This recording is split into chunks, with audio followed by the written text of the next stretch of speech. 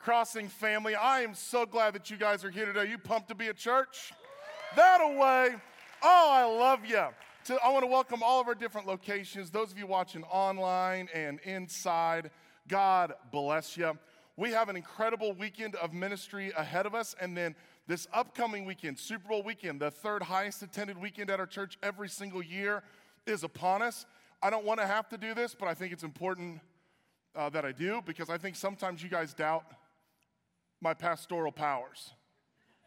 A couple weeks ago, I said this. We were gonna try and bring in a Kansas City Chiefs player that's on the roster presently, but they'll be playing in the Super Bowl this year. If you know, you know. I'll be reading palms after the service for $25. And if you guys want to know what the lottery numbers are, let me know. It is going to be an incredible weekend to bring your friends and family. We're bringing in Steve Weatherford, a former NFL player, big fitness guy who fell in love with Jesus and is telling people all across the country about him. It will be a great weekend for you to bring friends, family, and neighbors.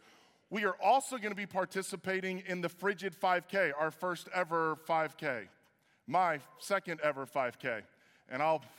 Okay, listen, here's why we're doing it. Not because we're workout freaks, although I am. Not because we want to get out in the cold, because we already live in a bad place. The reason we're doing it is because we are raising money to rescue and rehabilitate those who are in sex trafficking.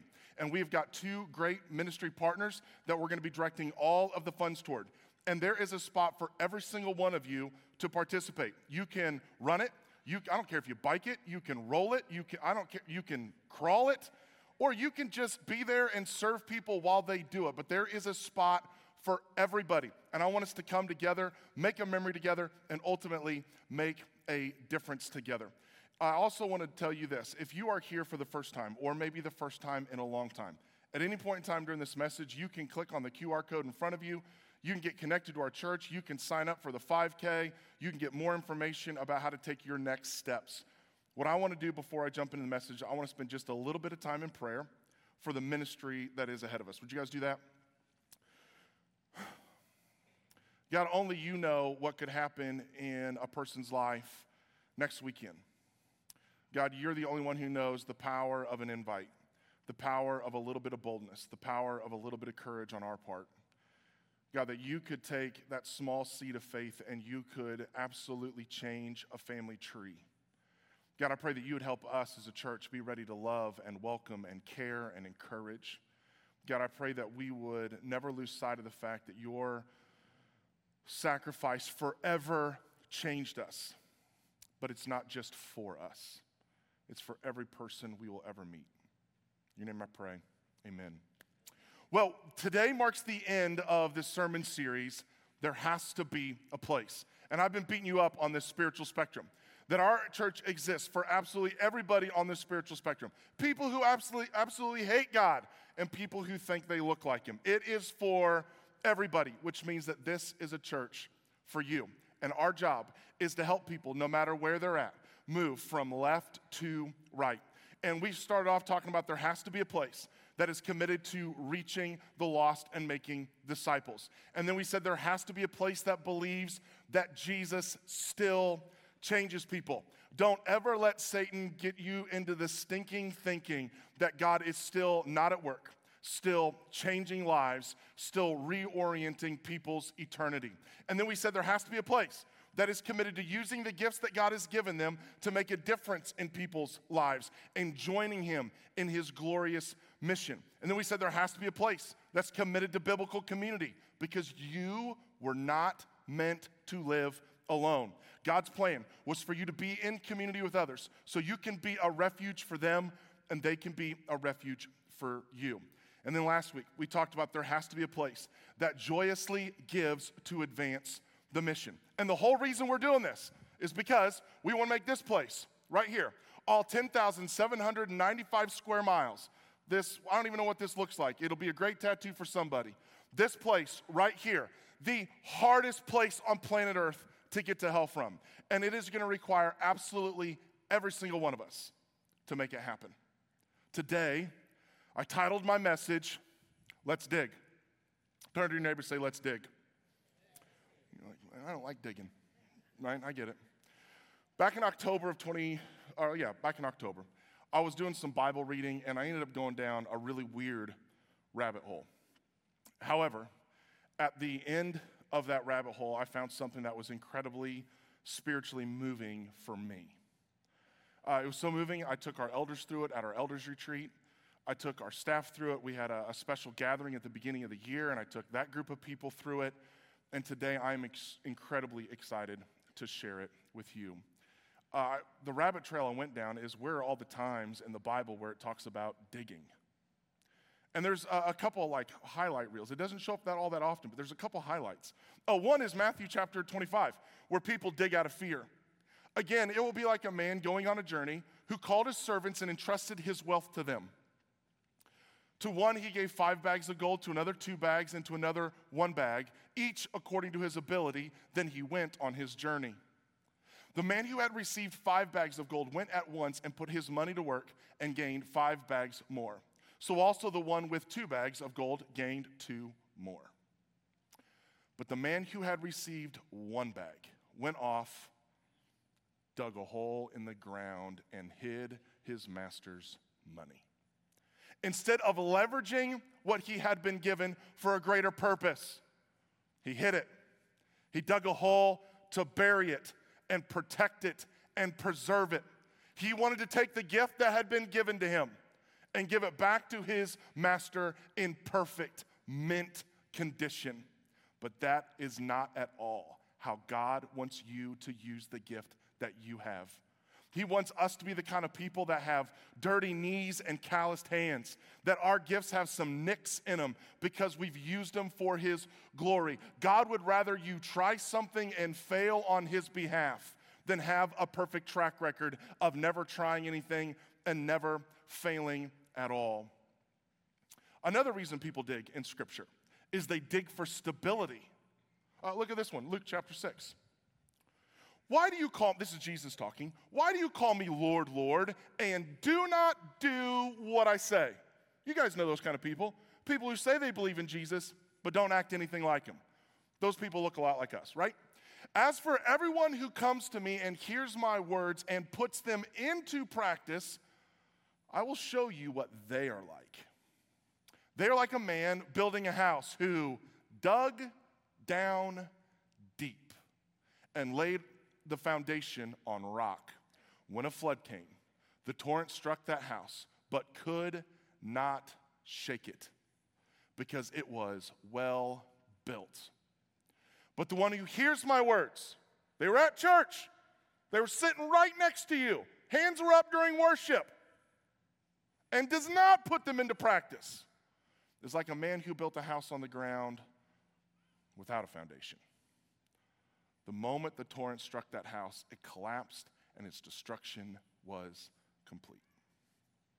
Come here. There are people out there who will tell you that once you find a relationship with Jesus Christ, you will have no storms. Those people are idiots. Now listen, you avoid some storms as a Christian. No doubt about it. You avoid some, but you do not avoid them all. The difference is, for the believer who digs down deep, the storms can come, the wind can blow, the rain can fall, the floodwaters can rise, and when the storm is over, because no storm lasts forever, when the storm is over, the Christian is still standing. In 2023, you will have a storm hit you. And those who dig down deep and put the words of God into practice in their life, they will have a firm foundation. And after the storm's over, they will still be standing. When you dig down deep in prayer, when you dig down deep in your reading, in your service, into your community, you are laying a foundation not just for you, but for all who will find refuge with you. Another one of the reasons why people dig in Scripture is Mark chapter 2. They dig for people who don't know Jesus yet. Look what happens.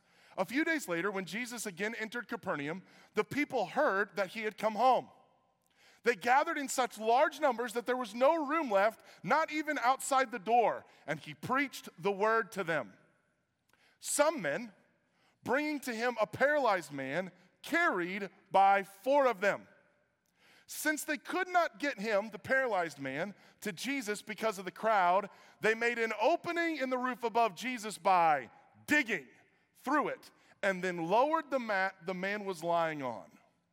When Jesus saw their faith, this is really interesting, he said to the paralyzed man, "Son, your sins are forgiven." I'm praying that we would be the kind of church that would dig a hole in a roof to get people to Jesus. That we would do whatever it takes to help lost people find their way home to their heavenly Father. That we would be the kind of church that would invite people, pray for people, be kind to people, say we'd pick them up and bring them, say we'd take them out to eat afterwards and let them ask questions, invite them into our lives, and ultimately invite them into a relationship with Jesus. That we'd be the kind of people that would dig by serving to make sure that their needs are met. The kind of church that would dig and be ready when they show up to receive them. The kind of people that dig by being the leader of a biblical community, to journey with them, to love them, and to lead them closer to Jesus. There's got to be a church that's willing to dig. Then there's the story of Elijah. This is another interesting one. This is when he's on Mount Carmel. And he's against 450 prophets of Baal. There had been a drought. It hadn't rained for 3 years, which resulted in a severe famine. And the people of God were no longer calling on God. They were worshiping a false god. And so Elijah issued a challenge. He said, "You guys call on your God, and I'm going to call on mine. And whichever God sends down fire and sets the sacrifice that we've made aflame, he will be the real God." So the false prophets went and they got a bull and they made an altar and they set it on a pile of wood and they began praying. They started praying in the morning and they prayed all the way till noon. And not a word from God. They went from noon until midday, from midday till evening. And not once did the God that they were crying on issue a word or answer by fire. Then it was Elijah's turn. He told them to build an altar with 12 stones and set a bull upon it. Then he dug a trench all the way around the altar. And he ordered them to take 4 large jars, fill them with water. It hasn't rained in 3 years. They're in the middle of a famine. And he says, fill 4 large jars of water and pour it on the altar. So they did. And then he said, do it again. And they did. And then he said, do it a 3rd time. And they did. And the water ran down the bowl, down the wood, down the stones, and it filled the trench that he had dug in the dirt. 1 Kings chapter 18. At the time of the sacrifice, the prophet Elijah stepped forward and prayed, "Lord, the God of Abraham, Isaac, and Israel, let it be known today that you are God in Israel and that I am your servant and have done all these things at your command. Answer me, Lord, answer me, so these people will know that you, Lord, are God and that you are turning their hearts back again." Then the fire of the Lord fell and burned up the sacrifice, the wood, the stones, and the soil, and also licked up the water in the trench. Here we see Elijah dig for faith. Long after this moment, not long after it, God opened up the heavens and the rain started to fall from the sky. Elijah dug a hole in the ground knowing that nothing is impossible with God. That not only could God answer by fire, but he could restore all the water that was poured out and then some. Elijah dug for faith. He believed that God still moved, still heard prayers, and that at a moment's notice, God could turn any situation around. However, the one that got me, I haven't even got to my sermon. The one that got me was an obscure one. In Genesis chapter 33, we find these words. After Jacob came from Padan Aram, he arrived safely at the city of Shechem in Canaan and camped within sight of the city. For 100 pieces of silver, he bought from the sons of Hamor, the father of Shechem, the plot of ground where he pitched his tent. There he set up an altar and called it El Elohe Israel, the mighty one of Israel. You're like, Clayton, that's the first verse that really doesn't talk about digging. Well, you need to fast forward to John chapter 4. Look what happens here in John chapter 4. This is talking about Jesus. Now, he had to go through Samaria. So he came to a town in Samaria called Sychar, near the plot of ground Jacob had given to his son Joseph. Jacob's well was there, and Jesus, tired as he was from the journey, sat down by the well. It was about noon. When a Samaritan woman came to draw water, Jesus said to her, "Will you give me a drink?" His disciples had gone into town to buy food. The Samaritan woman said to him, "You are a Jew, and I am a Samaritan woman. How can you ask me for a drink?" For Jews, which is Jesus, do not associate with Samaritans. Jesus answered her, "If you knew the gift of God and who it is that asks you for a drink, you would not have asked him, and he would have given you living water." "Sir," the woman said, "you have nothing to draw with, and the well is deep.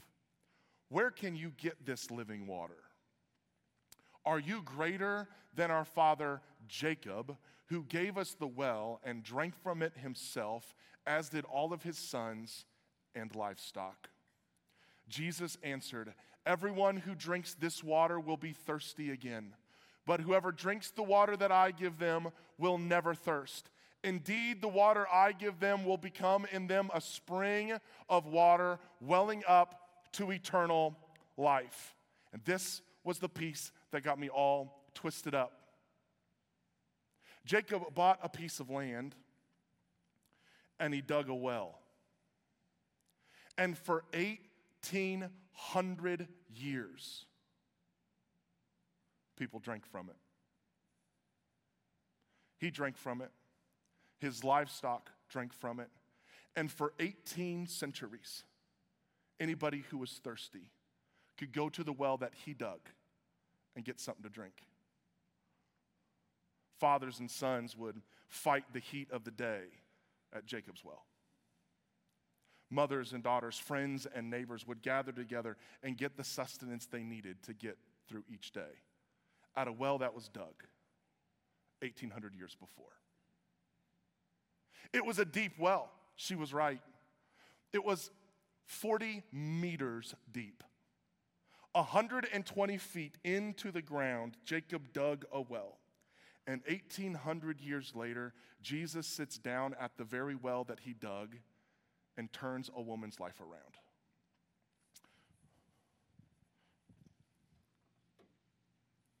So I went and got myself a garden spade. And I wrote something on it. That I want to be the kind of person that digs today so other people can drink tomorrow. I want to be the kind of church, I want to be the kind of person that's willing to do the hard work, the dirty work, the digging down deep work, so that for generations, other people can find the living water that only God can give. That every time I invite somebody, I'm turning a little bit of dirt. Every time that I serve at the church, I move a little bit of dirt. Every time I'm in community and I make an investment in somebody, in their life and in the direction and the spiritual formation of who they are and who they're becoming, I'm moving a little bit of dirt. I'm digging today because you never know who's going to need a drink tomorrow. That every time I give, I'm putting my shovel into the ground. Listen, I've got the living water in my heart, but there's just too many people that don't.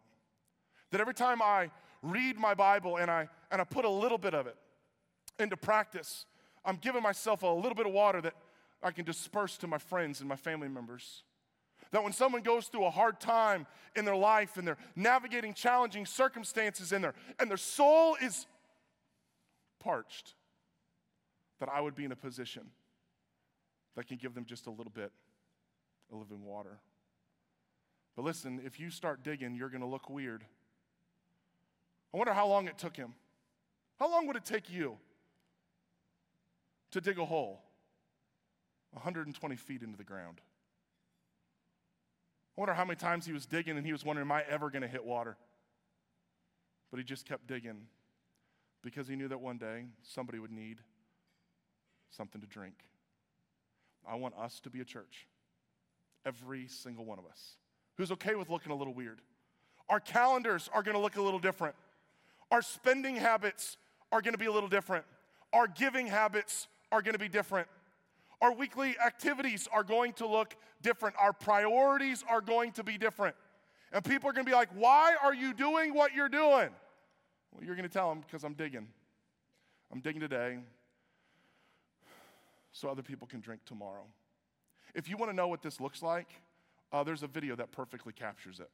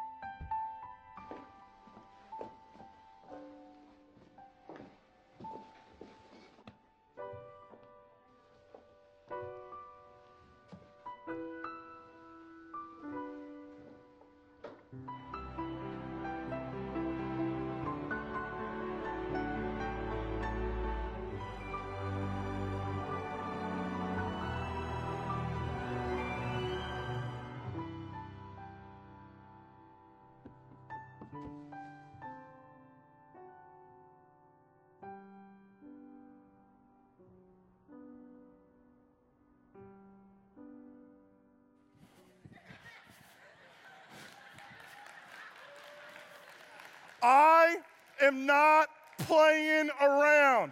Quit crying. That commercial's a big pharma commercial. All they're trying to do is give you some vitamins. I'm not playing around. Isn't that who you want to be? Deep down inside, doing something that matters. Who is the picture? Who is the picture? Who's the person that would motivate you to dig down deep? There's going to be a lot of people who are going to spend their entire lives focused on themselves. But there has to be a church. There has to be a church that's willing to dig. There's going to be a lot of people who are going to spend all their money on themselves, but there has to be a place that's willing to dig. There has to be a place that's willing to dig down deep so other people can drink tomorrow. I'm asking you. Listen, I'm asking you, not for me. I'm asking you for you. To be a part of a church, to be a part of making a place that digs down deep so other people can drink tomorrow. And I feel like the only way to finish this sermon series is to finish it the way we began it.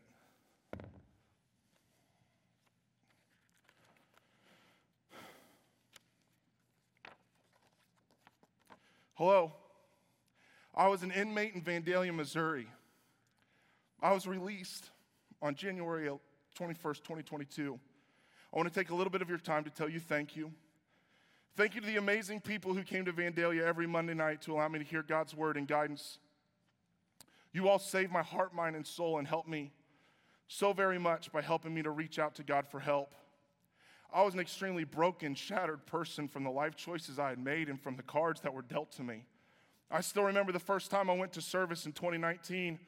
I liked the service so much, but when I was only able to attend 2 services because I was transferred. Then I came back for the 4th time, but COVID was going on, so you all were not allowed in the camp. On November of 2021, they allowed you back, and when I was asked by another offender about the service, I was like, why not? Nothing better to do on a Monday night. The first service was, of course, amazing, with the music, the sermon, and the communion. I liked it enough, I was going to keep going because of the service on Mondays, because I was always told you don't give up on the miracle because you never know when it will occur. I've had a very roller coaster relationship with Jesus ever since my mother was murdered in 1999 when I was 17 years old. At 41 years old, I made the decision to continue to attend. I had no idea exactly when it happened, but the band played Battle Belongs, and I knew something was happening because I got cold chills and my eyes filled up with tears. Let me explain why that's important. I've not cried tears of any type since 1999. It was hardened when my mother passed away in 99. 20 years later in 2019, I was completely frozen. My heart and soul ceased to exist when the one person in my life who had raised me and believed in me, my grandmother, passed away 6 days after I was released the first time from MODOK. Then in July of 2019, 6 months after my grandmother died, my best friend Brittany passed away from an overdose. That was the final straw. I froze everything in me so I would never in my life have to feel the pain of a truly broken heart. Obviously, I don't deal with my emotions, so what tricks does the devil give us to stop that broken heart? Well, he gave us crystal meth, cocaine, heroin, and now fentanyl. I fell for those tricks. And when my heart broke back in 99, the devil's tricks actually worked for the physical pain because I was numb. So my choice every time I was hurting would be to turn to drugs over and over. I was definitely living a life of insanity. This past year when I was locked up, I decided I was done with drugs and I was finally ready to remove all the negativity inside of my heart and soul. I turned to the Crossing sermons on Monday nights as a stepping stone. At first, I thought nobody could possibly understand or relate to the extreme pain and hurt that was frozen inside of me screaming to be released out, but I had frozen it. Then all of a sudden, I felt him.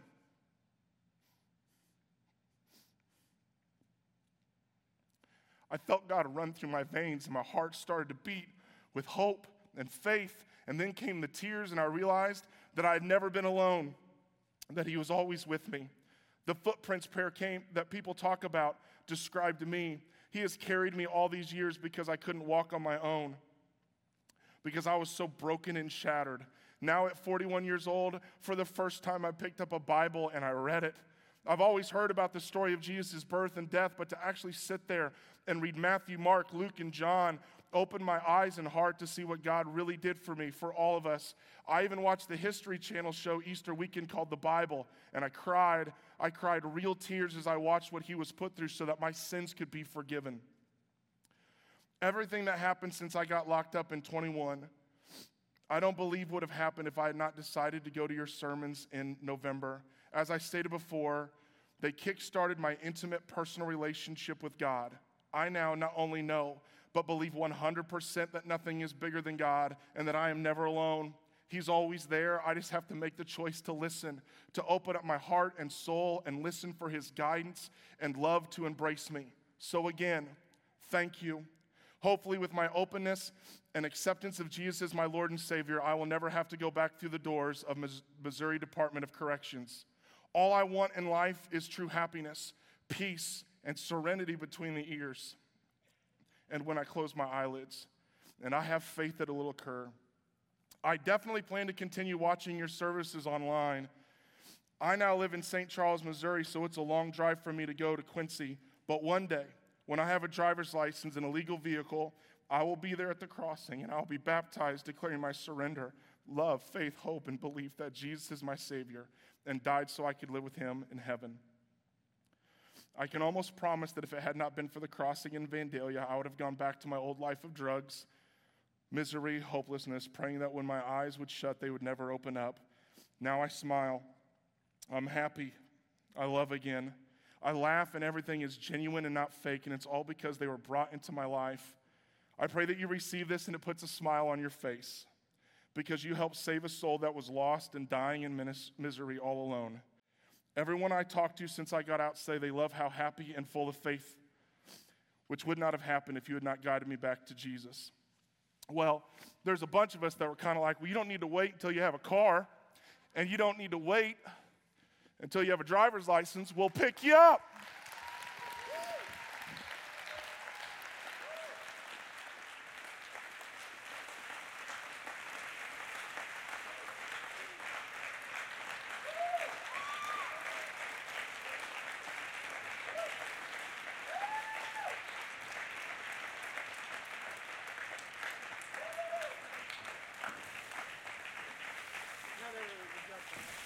Crossing family, this is Jennifer, and she's a part of our church.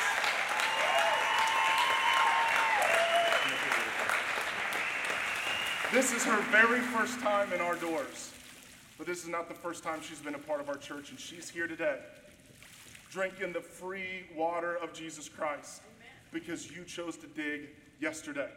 So in front of all these people, your church family, all across this region, 10,000 miles wide, I want you to repeat after me. I believe that Jesus is the Christ, the Son of the living God, and I want him as my Lord and Savior. It's because of your confession of faith that I have the privilege to baptize you in the name of the Father, and the Son, and the Holy Spirit. Come on! Oh!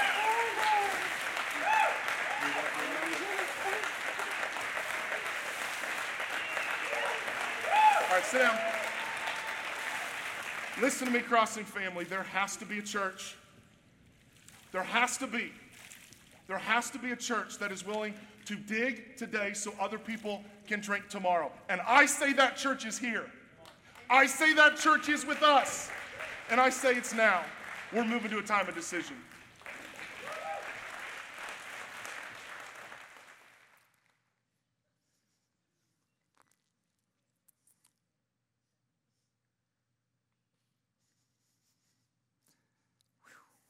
There are people in this room right now.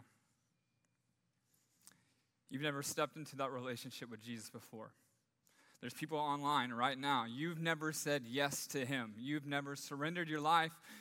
If you're honest, you've been living life for yourself, how you want to live it. And you have to understand something, that this church, there's probably people in your life, and they've been digging hard. They've been digging hard. Maybe for a moment such as this, for you to hear that you are loved and that you're accepted, and that because of what Jesus has done for us, for what he's done for you, that you can be called a child of God. For those of you, you've never started that relationship with Jesus, man, that can change today. Maybe Jennifer's story will just encourage you a little bit, that God is writing a very special story in your life. You may be like, no, you don't know my story. You don't know my history. You don't know what I'm going through right now. How can God love me? Listen, There are so many testimonies. You just heard an incredible one. There are testimonies down your rows right now. There are testimonies of people who are watching online who just says, listen, it's not about what you've done. It's about who you trust in. And today, man, you can start walking in that relationship with him. You can say yes to him for the very first time. In just a little bit, man, the worship's going to start. And it is an opportunity for you. Man, here's a first step. To come up to these steps. Get down on your knees and just cry out to your Savior. I need you. I need you. I don't want to live life on my own terms anymore. And maybe you have questions about what your next step is. Maybe your next step is getting in those waters of baptism tonight. And there's going to be someone right by the baptistry that would love to help answer those questions. And for those who have been digging for you, man, they're going to rejoice. There's people in this auditorium right now, people who are watching online. We've been digging for an opportunity for you to say yes to Jesus. And that story can change tonight in an instant. But it starts with you. And I'm hoping that you will take that step. For us who have relationship with Christ, for those of us who've walked into that relationship, it's time to dig deep. It's time to dig deeper than we've ever dug before. It's time to dig deeper in our word. To have that time during the week where we don't just get fed scriptures here at church, but we say, man, I want to take God's word and I want to place it in my heart, and I want the word of God to transform me. I want those words that are coming from the pages to come alive in my life, and I want to do something about it. You dig deep. Just stick it in the ground and just start digging. There's others of you, man, you've been coming to this church for so long, and those chairs are comfortable. I get it. They're comfortable. For the most part, this auditorium is heated correctly. Sometimes it's too hot. Sometimes it's too cold. I get it. You're comfortable. But it's time for you to start digging a little bit deeper. It's time for you to use the gifts God has equipped you with to make sure people know and can hear this same message that you have heard, that has rescued you, who has saved you. And there's some of you used to dig a little bit deeper. You used to serve. But I get it. It was a season, and right now, if you would walk into your garage, you just see your shovel just hanging in the garage. You remember the fruit that God was doing through you. You see evidence of it. But for some reason, you just put it up on the garage and just to hang there, maybe till later. Maybe tonight's the night where you say, not anymore. I'm taking that shovel and I'm digging a little bit deeper. Maybe it's community. You stepped away from a community, or you've never stepped into that biblical community. You've never stepped into a life group, a men's group, a women's group, and you're just like, man, I need that community. I have friends, I have family, but I need to dig deeper. I need to get in that community. I need to dig deep. Maybe tonight's the night where you're just like, listen, I heard that, but I walked out of the sermon and I didn't respond. Tonight's the night you dig deep. It could be that in giving as well. When you give to this church, you're digging deep. You're investing in eternities. You are a part of Jennifer's story. You are a part of the stories that are happening all over this region, all over this world. We dig deeper. And the reason we dig today, we may not see it. We may not see it right away, but we dig today so others can drink tomorrow. That's the mission of this church. We want people to understand that they can have an intimate, personal relationship with Jesus. And so what do? What's our response? We dig deep. And we dig on behalf of the people that don't know him yet. And maybe in this moment, you have somebody that is on your mind. You've been digging. You've been trying to prepare the ground for the Lord to do what only he can do. And they're just so much on your mind and so much on your heart right now that maybe in this moment, as a believer, you come up and you start praying on behalf of them. You dig deep in the prayer side of things. And you just maybe call their name out loud for the first time and just say, man, I'm praying, Lord, that you would do something in their life. Use me. Man, use the people around them to dig deep. We dig today so others can drink tomorrow. I believe that this is the church. I believe you are the people. I believe this is the time. But we don't know that until we start picking up this shovel and start digging together. Would you guys stand with me? We're going to go in this time of response, and I'm praying that we move, that we respond, and that we trust what God has for us in the future. Heavenly Father, I'm so thankful for this church. I'm so thankful for this message you have put on our pastor's heart. God, that it not only goes on his heart, but it transcends all of our hearts. That this is not just our pastor's heart. Jesus, this is your heart. You want more of us.